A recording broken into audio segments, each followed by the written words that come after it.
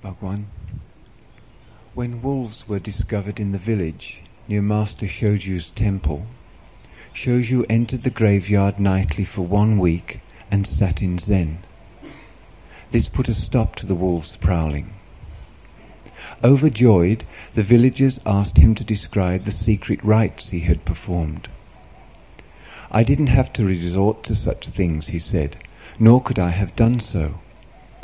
While I was in ZAZEN, a number of wolves gathered round me, licking the tip of my nose and sniffing my windpipe. But because I remained in the right state of mind, I wasn't bitten. As I keep preaching to you, the proper state of mind will make it possible for you to be free in life and death, invulnerable to fire and water. Even wolves are powerless against it. I simply practice what I preach.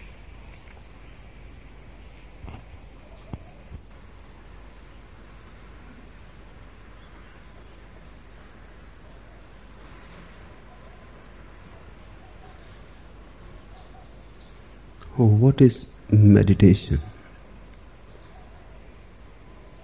Is it a technique that can be practiced? Is it an effort that you have to do? Is it something which the mind can achieve? It is not. All that the mind can do cannot be meditation. It is something beyond the mind. The mind is absolutely helpless there. The mind cannot penetrate meditation. Where mind ends, meditation begins. This has to be remembered, because in our life, whatsoever we do through the mind. Whatsoever we achieve through the mind. And then, when we turn inwards, we again start thinking in terms of techniques, methods, doings. Just the whole life's experience shows us that everything can be done by the mind. Yes, except meditation.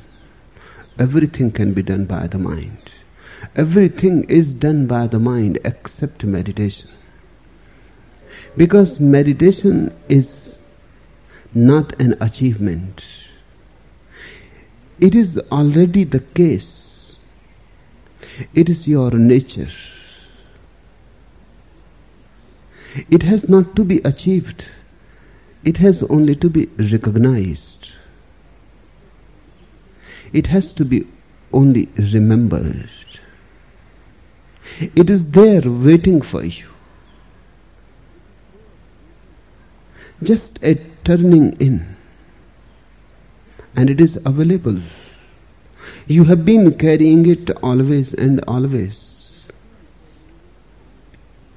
Meditation is your intrinsic nature. It is you. It is your being. It has nothing to do with your doings. You cannot have it. You cannot not have it. It cannot be possessed. It is not a thing. It is you. It is your being. Once you understand what meditation is, things become very clear. Otherwise you can go on groping in the dark. Meditation is a state of clarity. not a state of mind. Mind is confusion. Mind is never clear. It cannot be. Thoughts create clouds around you. They are subtle clouds. A mist is created by them, and the clarity is lost. When thoughts disappear, when there are no more clouds around you, when you are in your simple beingness, clarity happens. Then you can see far away. Then you can see to the very end of existence. Then your gaze becomes penetrating to the very core of being. Meditation is clarity. Absolute clarity of vision. You cannot think about it. You have to drop thinking. When I say you have to drop thinking, don't conclude in a hurry, because I have to use language. So I say drop thinking. But if you start dropping, you will miss. Because again you will reduce it to a doing. Drop thinking simply means don't do anything. Sit. Let thoughts settle themselves. Let mind drop on its own accord. You just sit gazing the wall in a silent corner, not doing anything at all. Relaxed. Loose. With no effort. Not going anywhere. As if you are falling asleep awake. You are awake and you are relaxing, and the whole body is falling in sleep. You remain alert inside, and the whole body moves in deep relaxation. Thoughts settle on their own accord. You need not jump amongst them. You need not try to put them right. It is as if a stream has become muddy. What you do you jump in it and start helping the stream to become clear? You will make it more muddy. You simply sit on the bank. You wait. There is nothing to be done, because whatsoever you will do will make the stream more muddy. Somebody has passed through the stream. The dead leaves have surfaced. The mud has arisen. Just patience is needed. You simply sit on the bank. Watch. Indifferently. The stream goes on flowing. The dead leaves will be taken away. And the mud cannot hang forever. It will start settling. After a while, suddenly you will become aware the stream is crystal clear again. Whenever a desire passes through your mind, the stream becomes muddy. Just sit. Don't try to do anything. This just sitting is called in Japanese ZAZEN. Just sitting and doing nothing.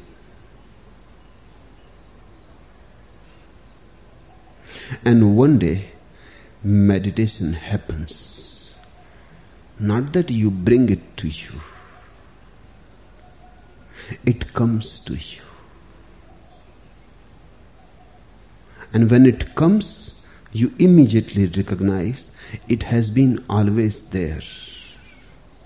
You were not looking in the right direction. The treasure has been with you,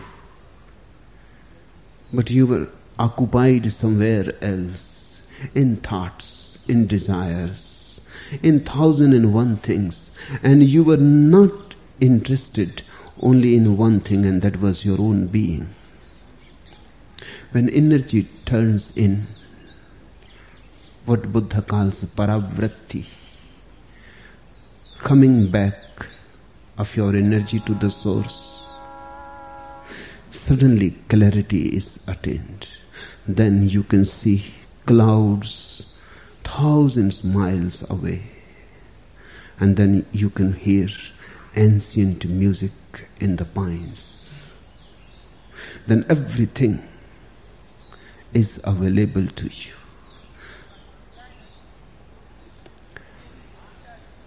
Before we enter this beautiful Zen story, few things about the mind has to be understood.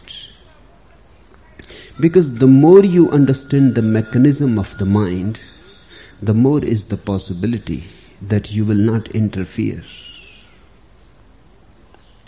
The more you understand how the mind functions, the more is the possibility that you will be able to sit in ZAZEN, that you will be able just to sit, sitting and doing nothing, that you will be able to allow meditation to happen. It is a happening. But the understanding of the mind will be helpful. Otherwise, you may go on doing something which continues the mind to function, which goes on giving cooperation to the mind.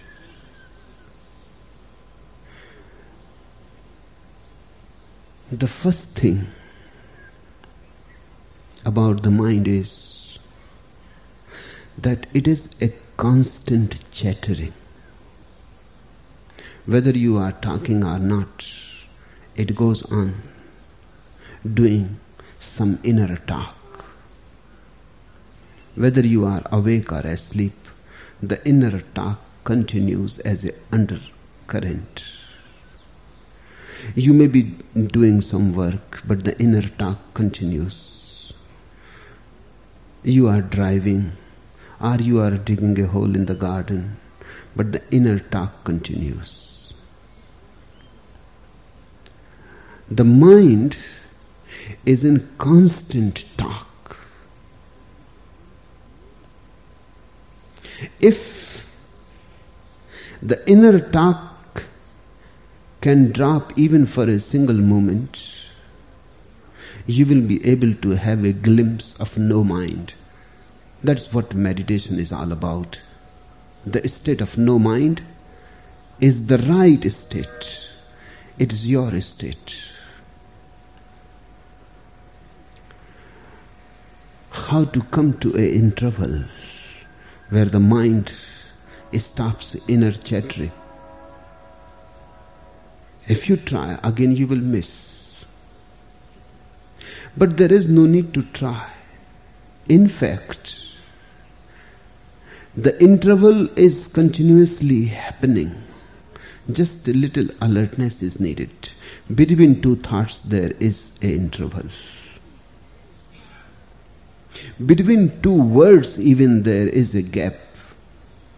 Otherwise, words will run over each other. Otherwise, thoughts will overlap each other. They don't overlap. Whatsoever you say, a rose is a rose is a rose.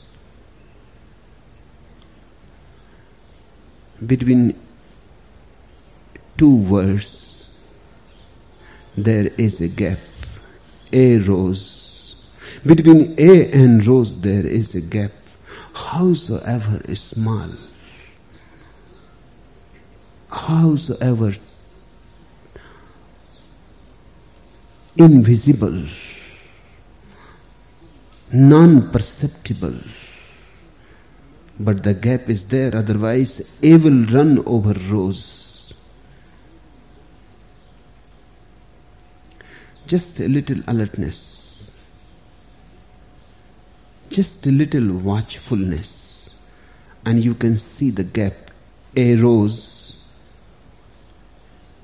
is a rose, is a rose. The gap is continuously recurring. After each word, the gap is recurring.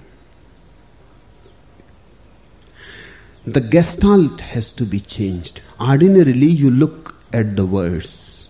You don't look at the gaps. You look at the A, you look at the rose, but you don't look at the gap between the two. Change your attention. Have you seen children's books? There are many pictures. You can look the same picture in two ways. If you look, there is an old woman. If you go on looking, suddenly the picture changes and a young, beautiful woman can be seen. The same lines make both the faces, the old woman and the young woman. If you go on looking again at the young face, again it changes, because the mind cannot remain constant at anything. It is a flux. If you go on looking again at the old face, it will change to young face. One thing you will notice, that when you see the old face, you cannot see the young face, though you know it is hidden somewhere. You have known it. You have seen it. When you see the young face, the old face cannot be seen. It disappears. Though you know it is there, but you cannot see both together. They are contradictory. They cannot be seen together. When you see the figure, the background disappears. When you see the background, the figure disappears. Mind has a limited capacity to know. It cannot know the contradictory. That's why it cannot know God. God is contradictory. That's why it cannot know the innermost core of your being. It is contradictory. It comprehends all contradictions. It is paradoxical. The mind can see only one thing at a time, and the opposite is not possible at the same time. When you see the opposite, the first disappears. The mind goes on looking at the words, so it cannot see the silences that come after each word. Change the focus. Just sitting silently, start looking in the gaps. Not with effort. No need to strain. Relaxed. Just easily. In a playful mood. Just as a fun. No need to be religious about it. Otherwise you become serious.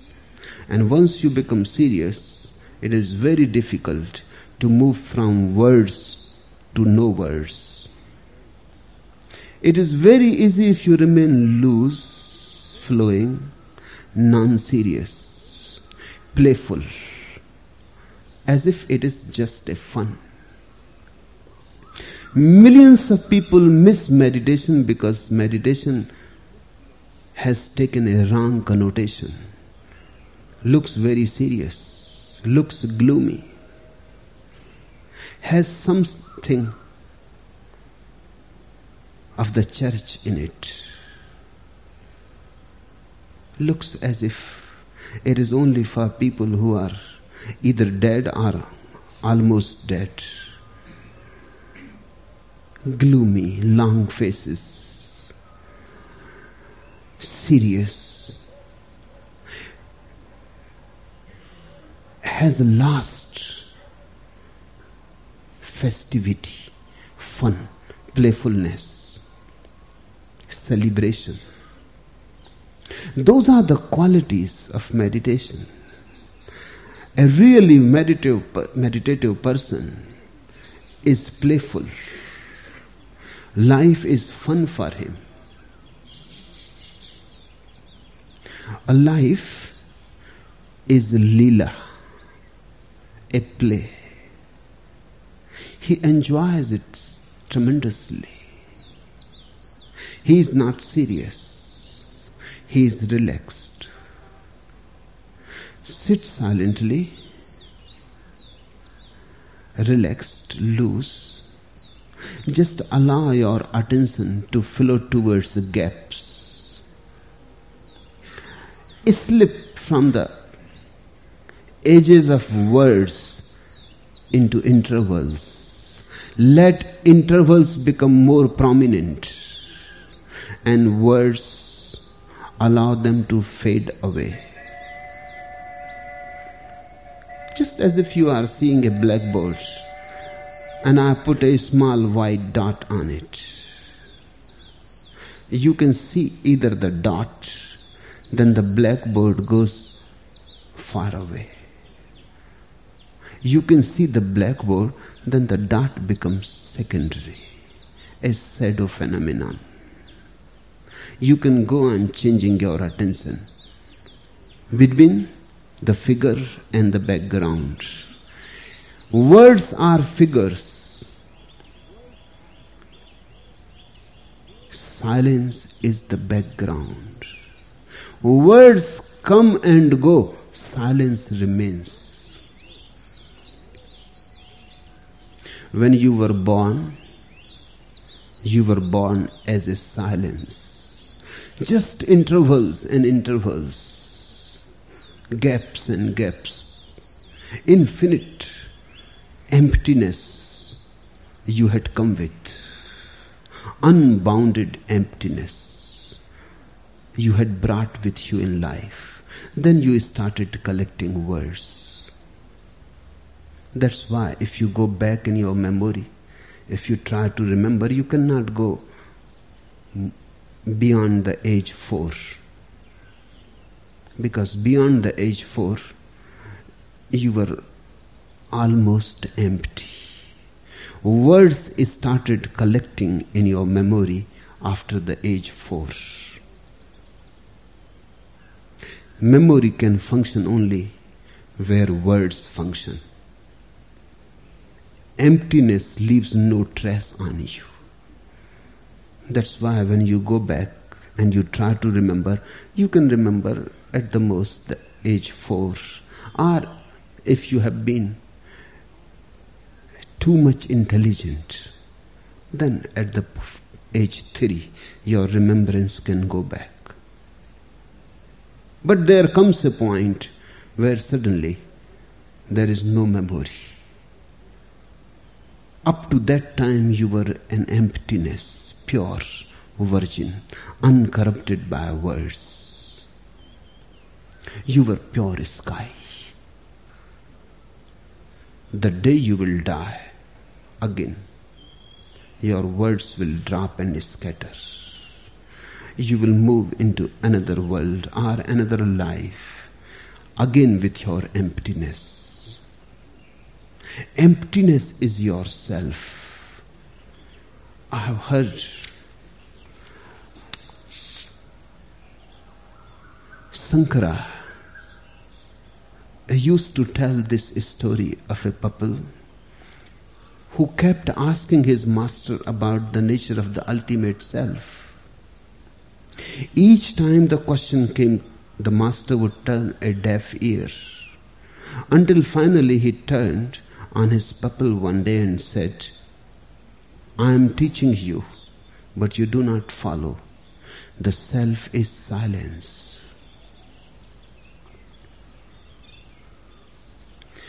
Mind means words. Self means silence. Mind is nothing but all the words that you have accumulated. Silence is that which has been always with you. It is not an accumulation. That is the meaning of self. It is your intrinsic quality. On the background of silence, you go on accumulating words. The words as total are known as the mind. Silence is meditation.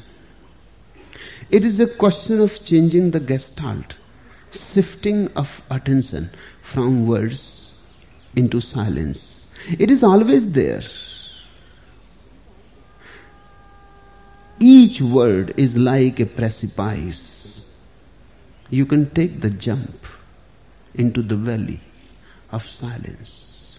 From each word you can slip into silence. That is the use of a mantra. Mantra means repeating a single word again and again and again. When you repeat a single word again, again and again, you are bored with that word because the novelty is lost. You are fed up with that word. You want to get rid of that word. It helps. It helps you to get rid.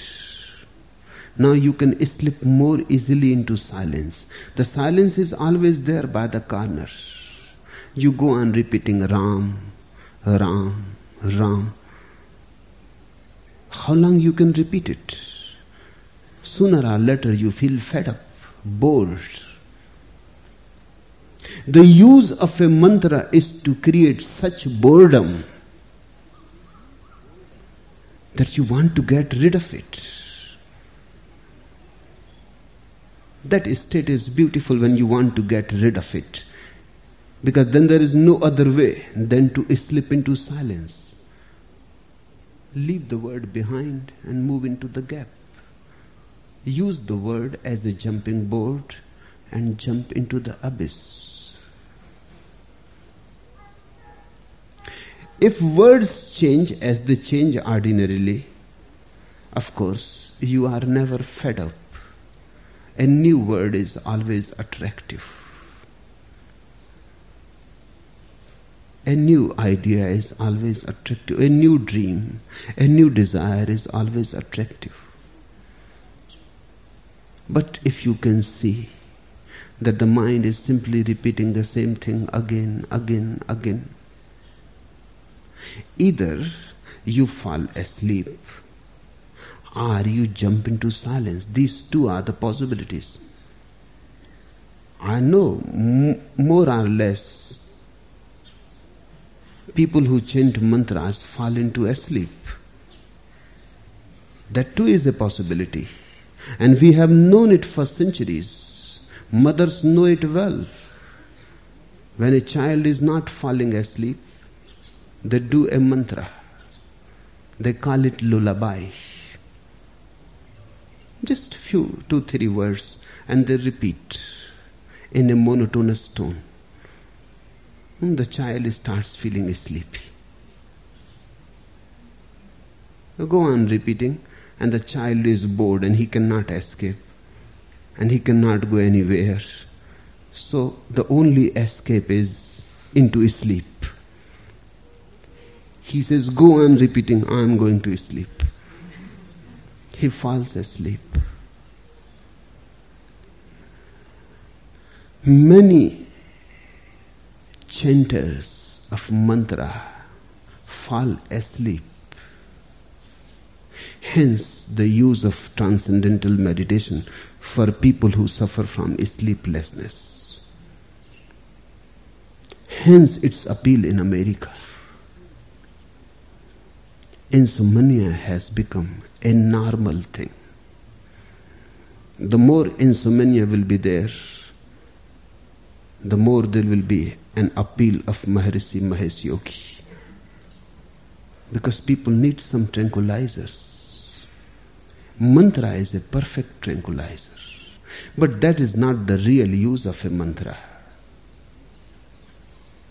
Nothing wrong in it. If it gives you good sleep, good. But that is not the real use. It is as if you are using an aeroplane like a bullock cart.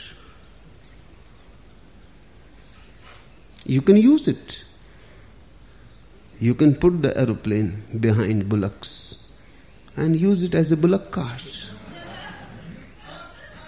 But nothing wrong in it. It will serve a little purpose, but that is not its use. You can soar very high. A mantra has to be used with full awareness that this is to create boredom, and you are to remember that don't fall asleep. Otherwise you miss. Don't fall asleep. And go on repeating the mantra and don't allow yourself to fall into sleep. So it is better if you repeat the mantra standing, or you can repeat the mantra walking, so that you don't fall asleep. One of the great disciples of Gurdjieff, P.D. Ouspensky, was dying, and the doctors told him to rest, and he will not rest. And he continued walking the whole night.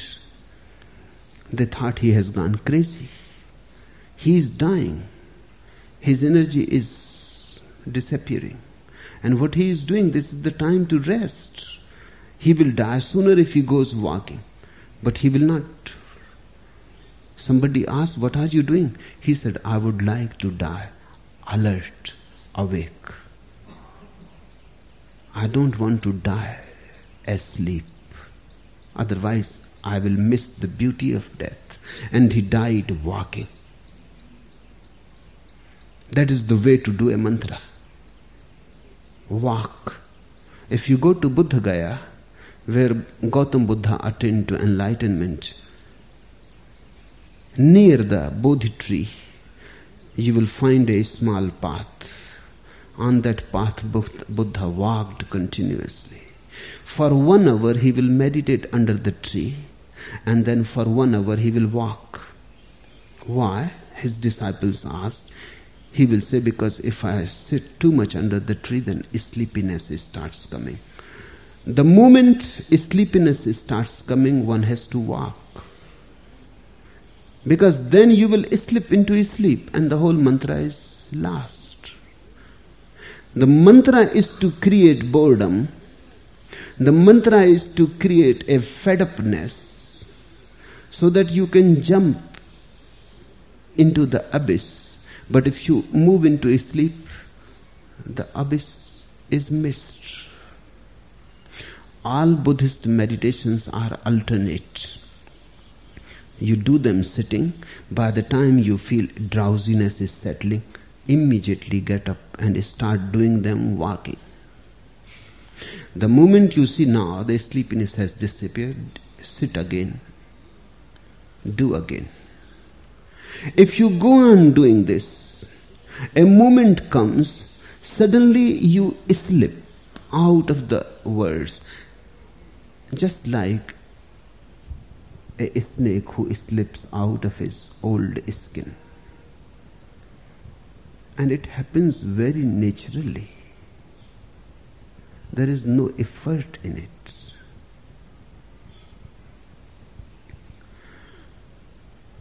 So the first thing about mind to remember is, it is a constant chattering. That chattering keeps it alive. That chattering is a food for it. Without that chattering, the mind cannot continue.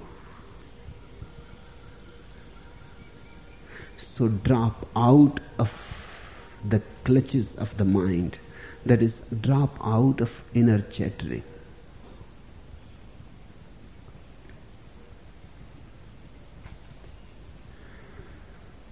You can do this by forcing yourself. But then again you miss.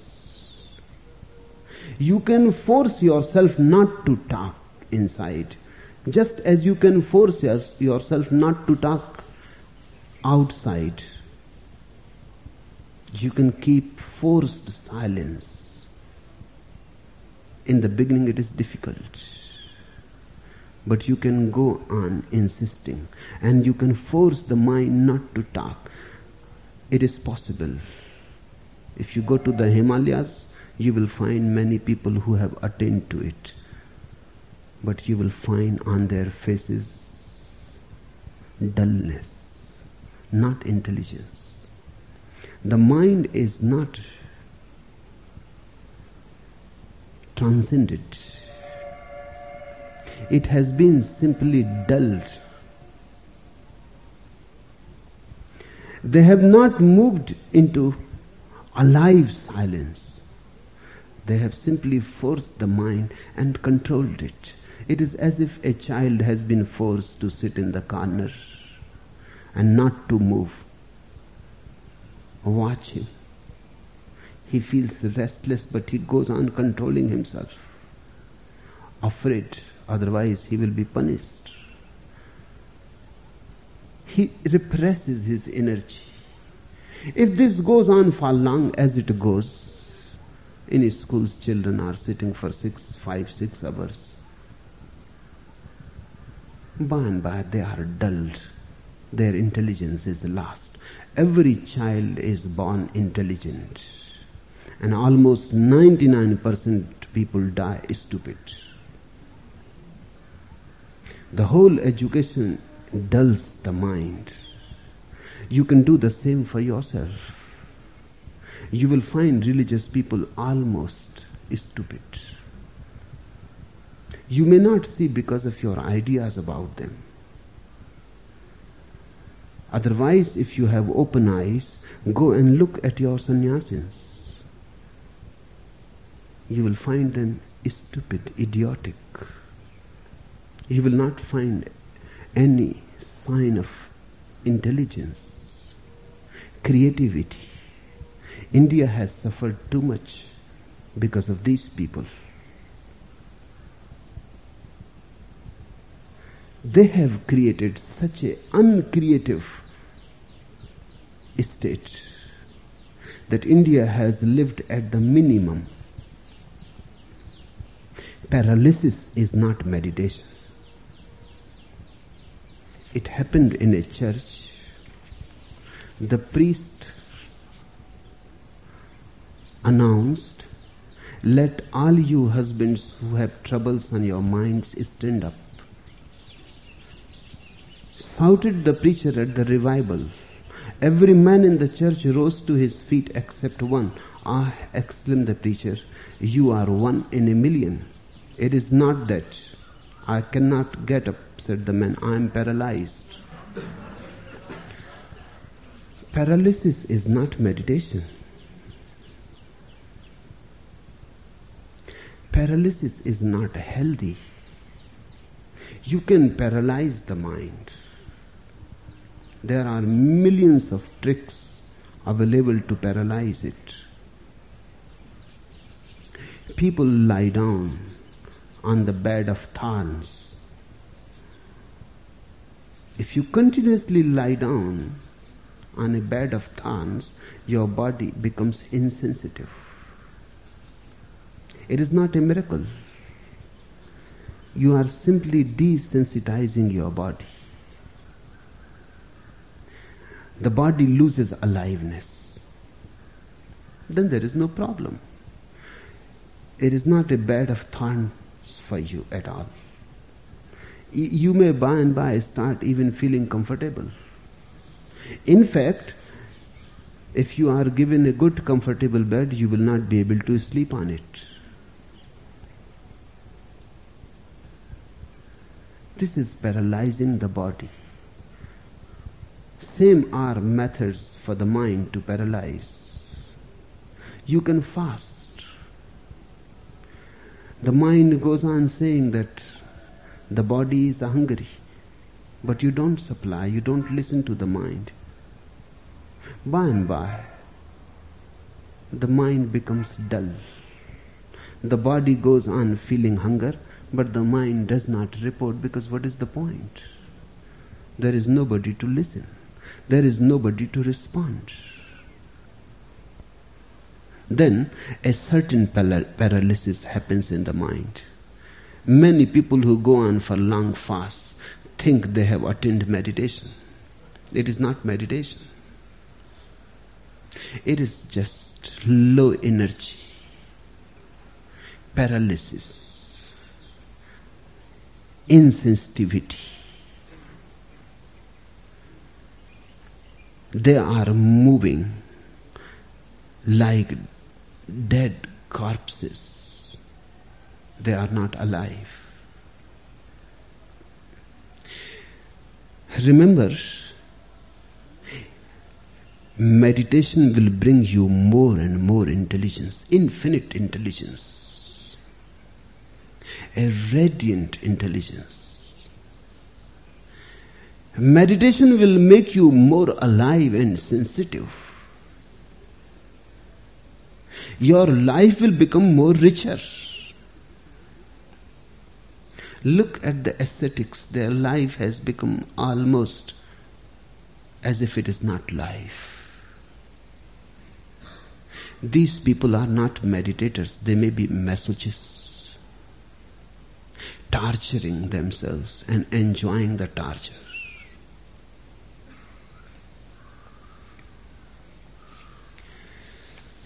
The mind is very cunning.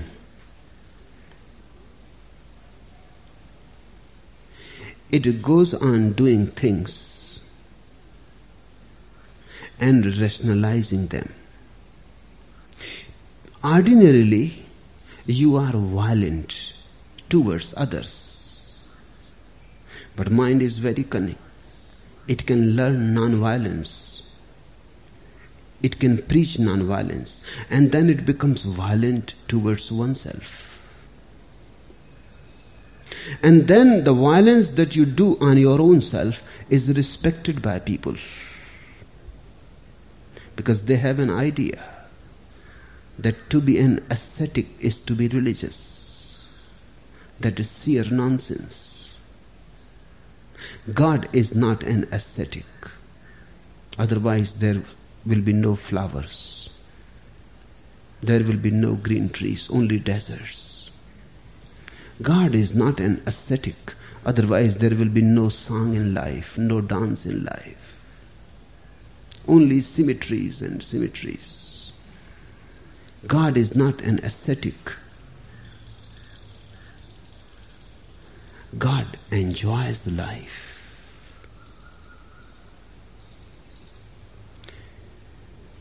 God is more Epicurean than you can imagine.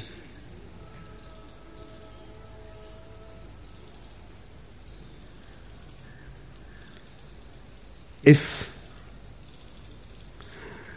you think about God, think in terms of Epicurus.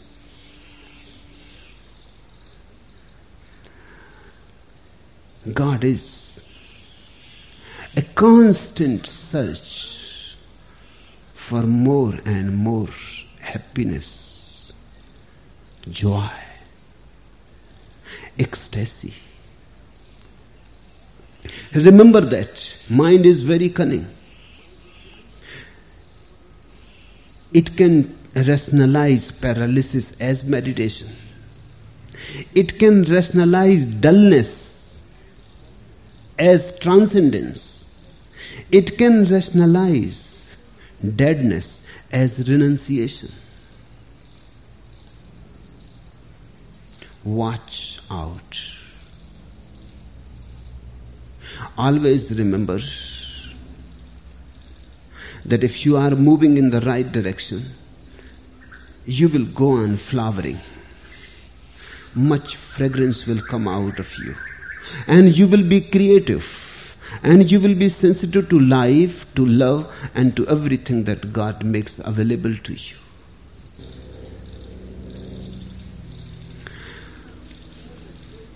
Have a very penetrating eye inside your mind. What are its motivations? You do something. Immediately look for the motivation. If you miss the motivation and the mind goes on befooling you and goes on saying that something else was the motivation. For example, you come home angry and you beat your child The mind will say, it is just for his own sake, to make him behave. This is rationalization. Go deeper. You were angry. You wanted somebody with whom you can be angry. You could not be angry with the boss in the office. He is too much strong for that. And it is risky and economically dangerous. You needed somebody helpless. Now this child is perfectly helpless, depends on you, cannot react, cannot do anything, cannot pay you in the same coin. Now you cannot find a more perfect victim. Look, are you angry? If you are angry, then the mind is befooling you. The mind goes on befooling you 24 hours. And you cooperate with it. And then in the end you are in misery. You land in hell. Watch every moment for the right motivation. If you can find the right motivation, the mind will become more and more incapable in deceiving you. And the more you are out of deception, the more you will be capable to move beyond mind. The more you will become a master. I have heard one scientist was saying to his friend, I don't see why you insisted that your wife wear a chastity belt while we were away at the convention.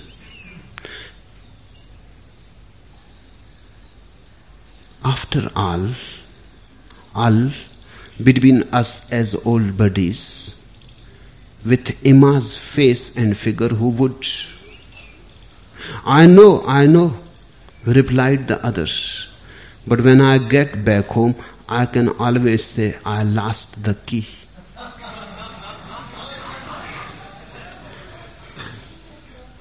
Look, watch for the unconscious motivation. The mind goes on bullying you, bossing you, because you are not capable to see its real motivations. Once a person becomes capable to see real motivations, meditation is very close. Because then the grip of the mind is no more on you.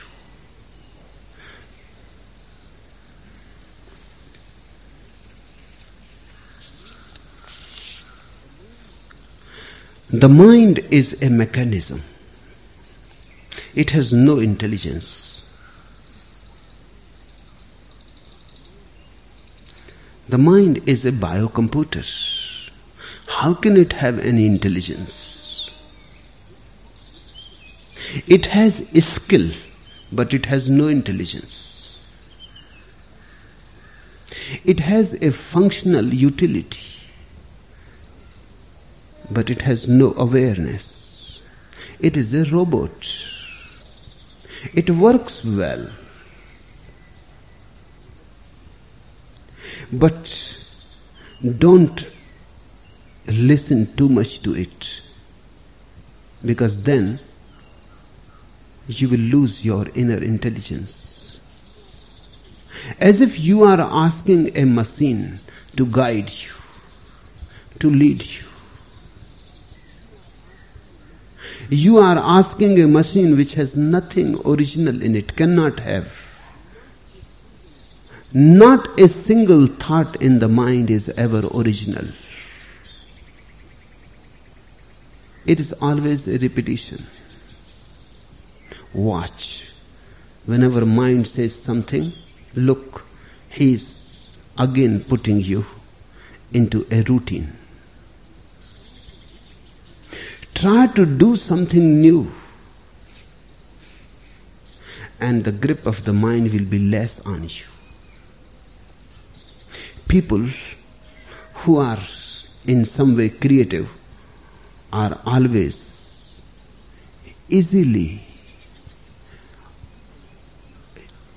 transformable towards meditation. People who are uncreative in their life are the most difficult. If you live a repetitive life, then the mind has too much control over you. You cannot move away from it. You are afraid. Do something new every day. Don't listen to the old routine. In fact, if the mind says something, tell to the mind that this we have been doing always. Now let me do something else. Even small changes, the way you have always behaving with your wife, just small changes. The way you always walk, just small changes. The way you always talk, small changes. And you will find the grip of the mind is losing on you. You are becoming a little freer. Creative persons get deeper into meditation and more easily. Poets, painters, musicians, dancers can get into meditation more easily than businessmen. They live a routine life, absolutely uncreative.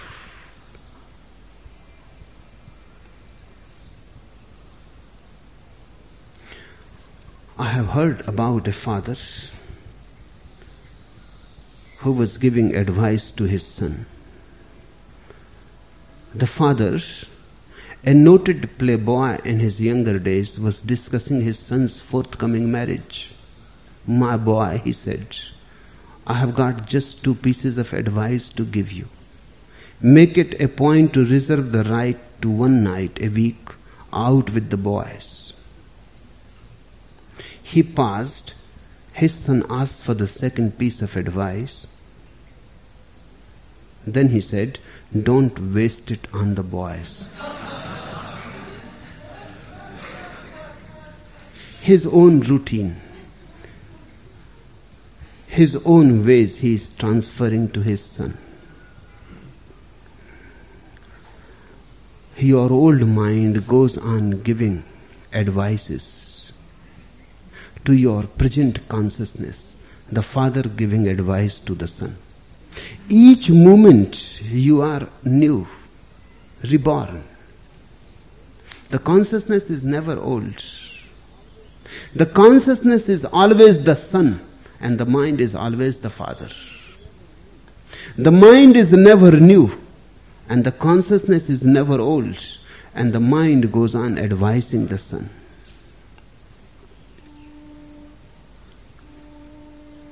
He will create the same pattern in the son.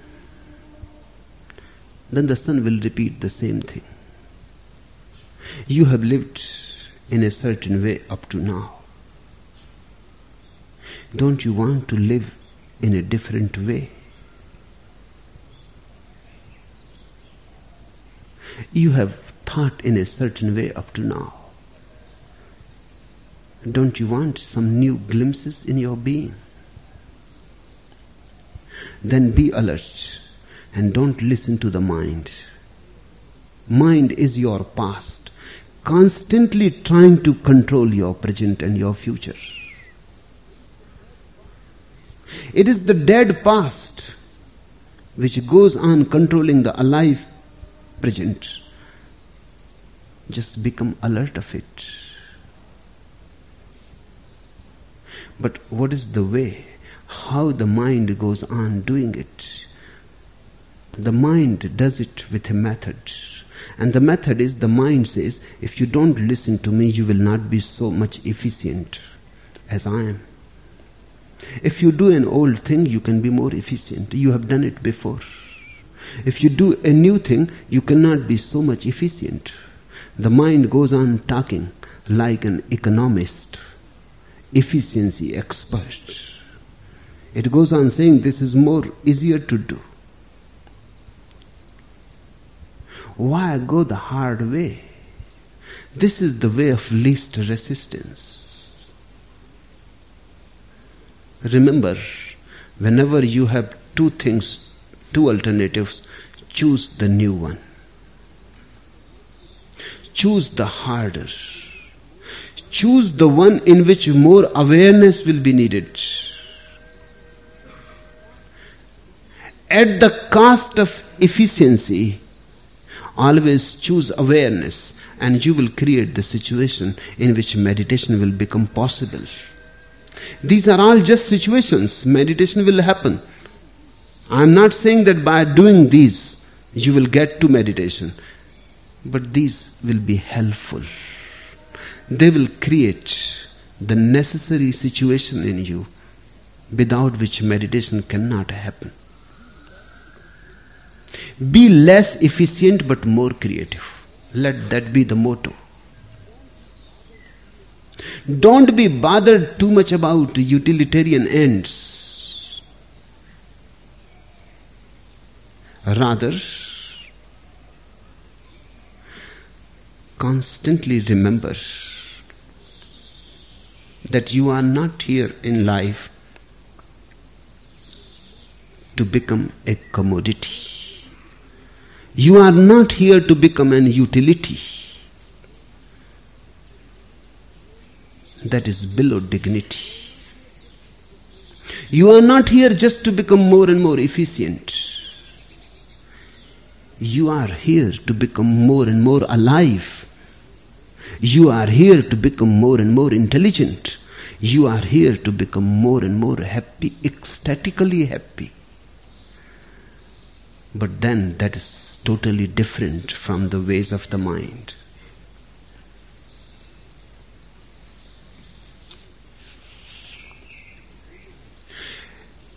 A woman received a report from the school. Your little boy is very intelligent, said the teacher's note accompanying a report card, but he spends entirely too much time playing with the girls. However, I am working on a plan to break him out of the habit. The mother signed the report and sent it back with this note: let me know if it works, and I will try it out on his father.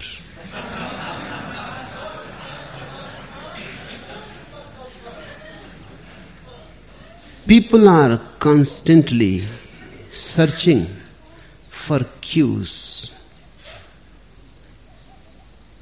to control others. Cues which can give you more profit. Profitable cues. If you are after cues how to control others, you will be in the control of the mind always. Forget about controlling anybody. Once you drop the idea of controlling others, husband or wife, son or father, friend or foe, once you drop the idea of controlling others, the mind cannot have the same grip on you because it becomes useless. It is useful in controlling the world. It is useful in controlling the society. A politician cannot meditate. Impossible. Even more impossible than it is for a businessman.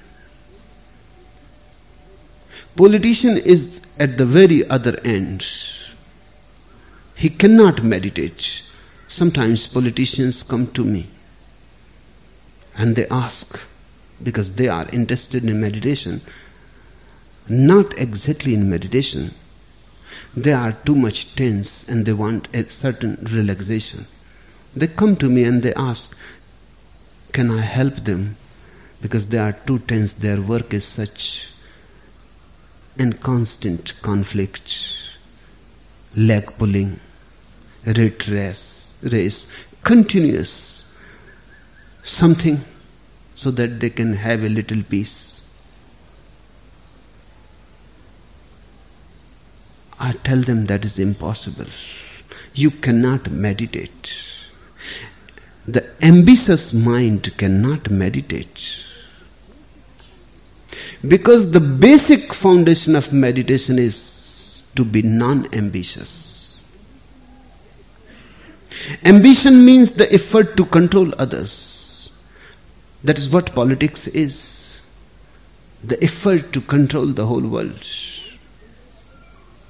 If you want to control others, you will have to listen to the mind. Because mind enjoys violence very much. And you cannot try new things. They are too risky. You have to try the old things again and again. If you listen to the lessons of history, they are amazing. In 1917, Russia went through a great revolution, one of the greatest in history. But somehow the revolution failed. When communists came in power, they became almost like the czars, worse even. Stalin proved more terrible than the Peter the Terrible. He killed millions of people. What happened? Once they came in power, to do something new was too much risky. It may not work. It has never worked before, so who knows? Try the old methods which have always been useful. They had to learn from the czars. Every revolution fails because once a certain group of politicians comes in power, it has to try the same methods. The mind is never for the new, it is always for the old. If you want to control others, you will not be able to meditate. About that one point, be absolutely certain.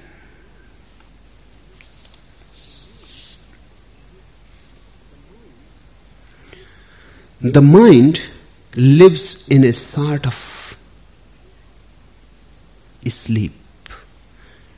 It lives in a sort of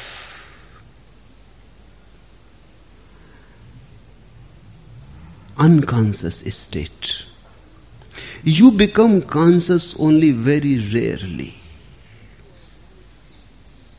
If your life is in tremendous danger, you become conscious, otherwise you are not conscious.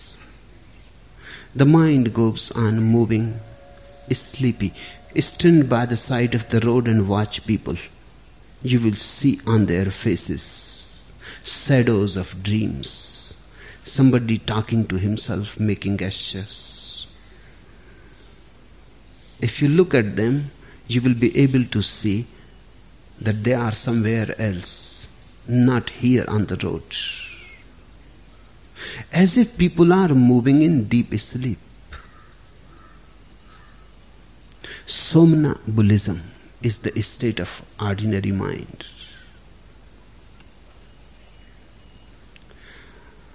If you want to become a meditator, you have to drop this sleepy habit of doing things. Walk, but be alert.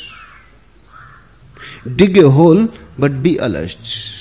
Eat, but while eating don't do anything. Just eat. Each bite should be taken in deep alertness. Chew it with alertness.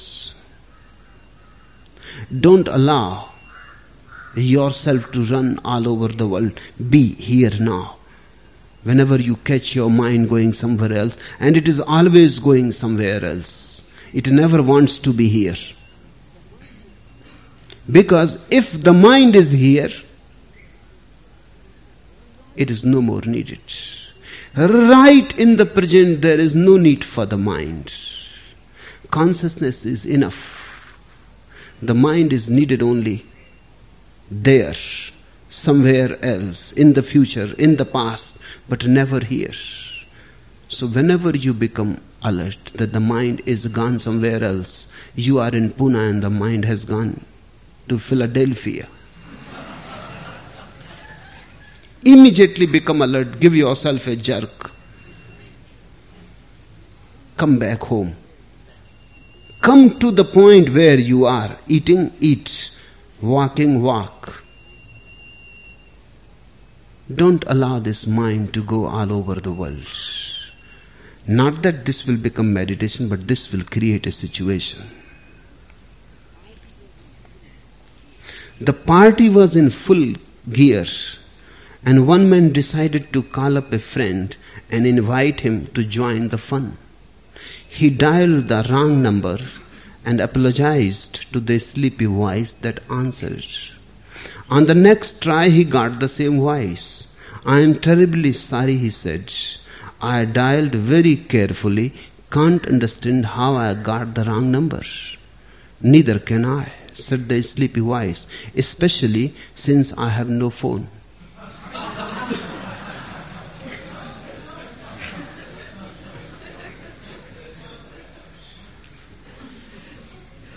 People are living almost asleep. They have learned tricks how to do without disturbing their sleep. If you become a little alert, you will catch yourself many times red-handed, doing things that you never wanted to do. Doing things that you are going to repent, you know. Doing things that you have decided just the other day never to do again. And you say many times that I did it, but I don't know how it happened. It happened in spite of me. How something can happen in spite of you? It is possible only if you are asleep. And you go on saying that I never wanted it. But somewhere deep down you must have wanted it. Just the other day, Paritos has sent me a beautiful joke. One of the rare ones. A jewel of the finest water. Listen to it carefully. It was after the last war, and a journalist was interviewing the Reverend Mother of a convent in Europe. "Tell me," said the journalist, "what happened to you and your nuns during those terrible years? How did you survive?" "Well, first of all," said the Reverend Mother, "the Germans invaded our country, seized the convent, raped all the nuns, except Sister Anastasia, took our food and left. Then came the Russians. Again they seized the convent, raped all the nuns, except Sister Anastasia, took our food and left.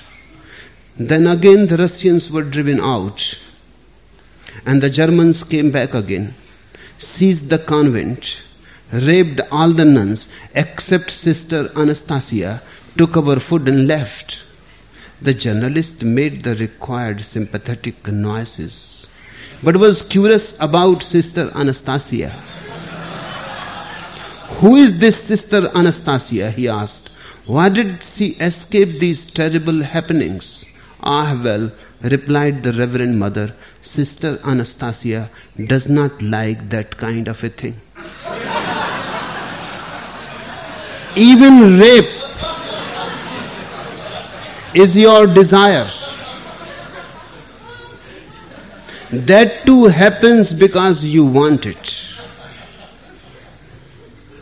It may look too much of the extreme, but psychoanalysts say it is so.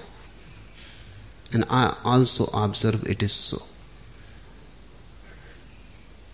Without your cooperation, even rape is not possible. A deep desire somewhere of being raped is hidden. In fact, it is very rare to find a woman who has not fantasized herself being raped, has not dreamed herself being raped. Deep down, rape shows that you are beautiful, desired widely.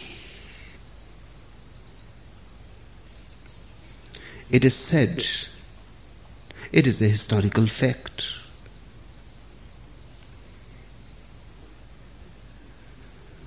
that one of the most beautiful women of Egypt died. She was raped in her mummy, the dead body. If the spirit of that woman knew about it, she must feel tremendously happy. Just think, a dead body being raped.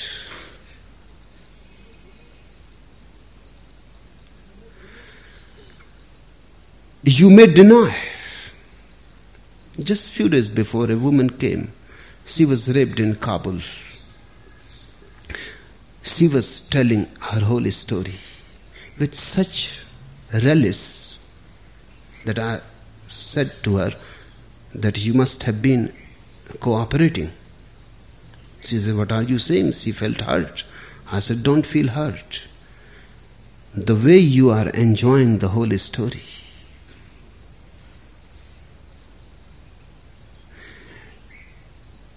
I said, close your eyes and be true. At least once, be true to me. Have you enjoyed it?" She said, "What are you saying?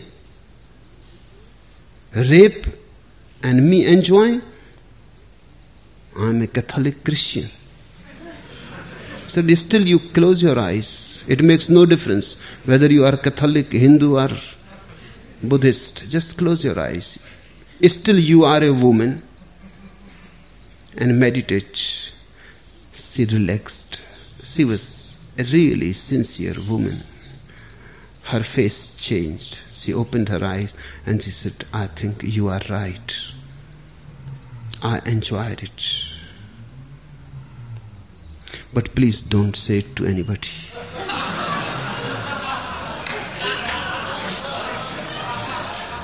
"And my husband is going to come to see you soon. Never mention it."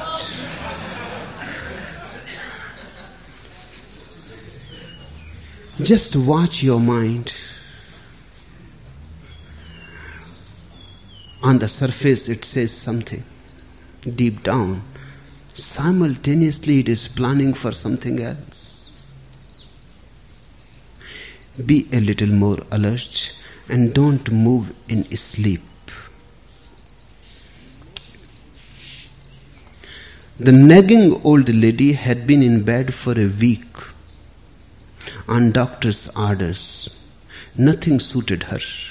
She complained about the weather, the medicine, and especially her husband's cooking.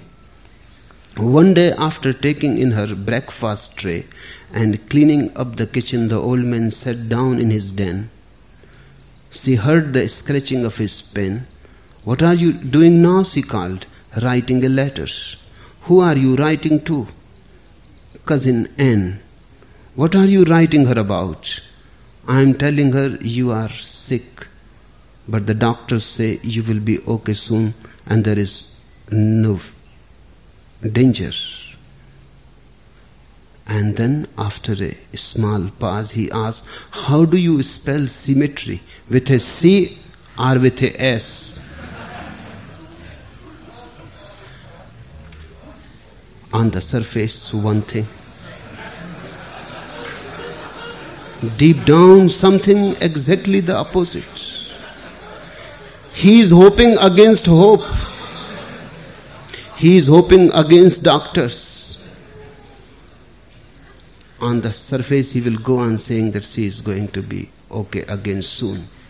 And deep down he is hoping that somehow if she dies, he will not accept the fact even to himself.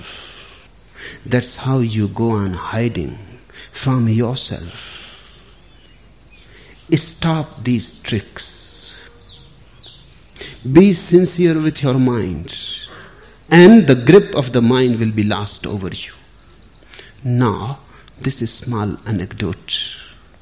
When wolves were discovered in the village near Master SHOJU'S temple, SHOJU entered the graveyard nightly for 1 week and sat in Zen. This put a stop to the wolves' prowling. Overjoyed, the villagers asked him, describe the secret rites he had performed. I didn't have to resort to such things, he said, nor could I have done so. While I was in ZAZEN, a number of wolves gathered around me, licking the tip of my nose and sniffing my windpipe, but because I remained in the right state of mind, I was not bitten. As I keep preaching to you, the proper state of mind will make it possible for you to be free in life and death, invulnerable to fire and water. Even wolves are powerless against it. I simply practice what I preach. A simple story, but very meaningful. The masters simply went to the graveyard, sat there for 1 week, not doing anything, not even praying, not even meditating. He simply sat there in meditation, not meditating, just in meditation. He simply sat there. That is the meaning of the word ZAZEN. It is one of the most beautiful words to be used for meditation. It simply means just sitting, doing nothing. Za means sitting. He simply sat there. And this sitting, when the mind is not there, and thoughts are not there, and there is no stirring, and the consciousness is like a cool pool of water with no ripples, is the right state. Miracles happen on their own account. The Master said, while I was in ZAZEN, a number of wolves gathered around me, licking the tip of my nose and sniffing my windpipe. But because I remained in the right state of mind, I was not bitten. A very fundamental law of life is that if you become afraid, you give energy to the other to make you more afraid. The very idea of fear in you creates the opposite idea in the others. Each thought has a negative and positive polarity, just like electricity. If you have the negative pole, on the other side the positive pole is created. It is automatic. If you are afraid, the other immediately feels a desire arising in him to oppress you, to torture you. If you are not afraid, the desire in the other simply disappears. And it is not only with men, it is even with wolves so. With animals also the same. If you can remain in the right state, that is undistracted, silent, just a witness to everything whatsoever is happening, with no idea arising in you, then no idea will arise in others around you. There is an old Indian story. In the Hindu heaven, there is a tree called Kalpataru. It means the wish-fulfilling tree. A traveler by accident reached there. He was tired, so he sat under the tree, and he was hungry, so he thought, if somebody was there, somebody was here, I would ask for food, but there seems to be nobody. Suddenly, the moment the idea of food appeared in his mind, food appeared. He was so hungry, he didn't bother to think about it, he ate it. Then he started feeling sleepy, and he thought if a bed was there, and the bed appeared. Lying down on the bed, the thought arose in him, what is happening? I don't see anybody here. The food has come, the bed has come. Maybe there are ghosts doing things to me. Suddenly ghosts appeared. Then he became afraid, and he thought, now they will kill me. And they killed him.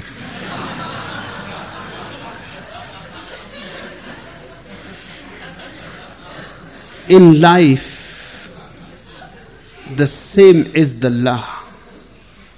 If you think of ghosts, they are bound to appear. Think and you will see. If you think of enemies, you will create. If you think of friends, they will appear. If you love, love appears all around you. If you hate, hate appears. Whatsoever you go on thinking is being fulfilled by a certain law. If you don't think anything, then nothing happens to you. The master simply sat there in the graveyard. The wolves came. But finding nobody there, they sniffed. They must have sniffed whether this man is thinking or not. They circled around, they watched, but there is nobody, just emptiness. What to do with emptiness?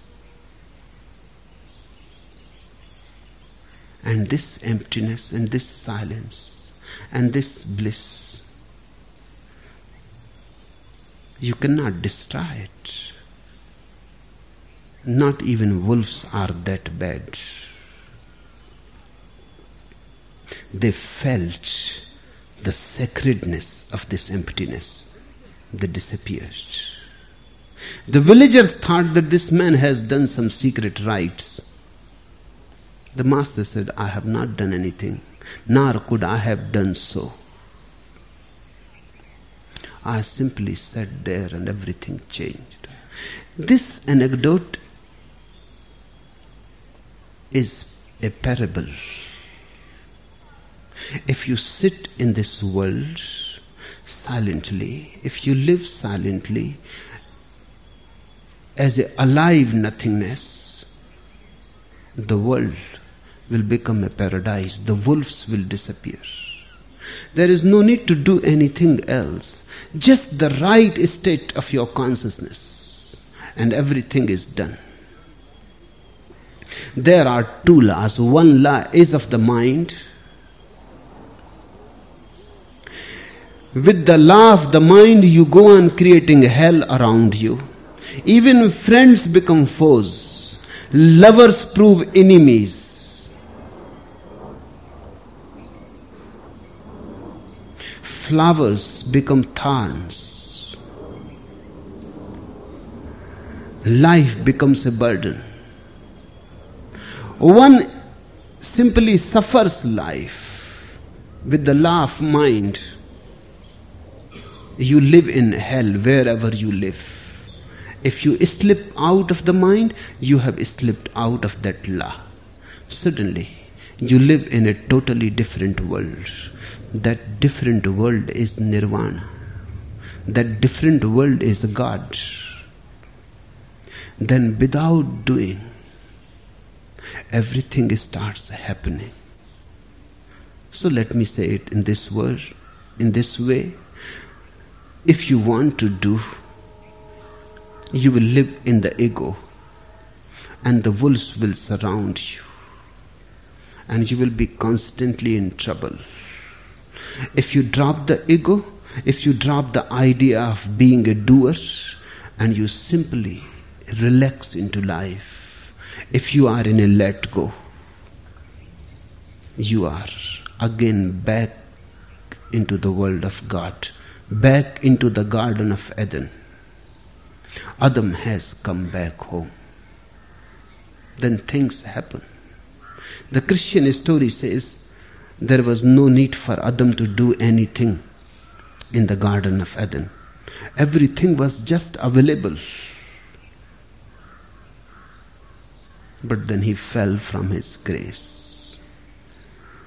He was thrown out. He became knowledgeable. He became an egoist. Since then, humanity has been suffering. And each person has to come back to the Garden of Eden again. The doors are not closed. Knock, and they shall be opened unto you. Ask, and it shall be given back. But one has to turn back. The path is from doing towards happening, from the ego towards no ego, from mind to no mind. No mind is what meditation is all about. Enough for today.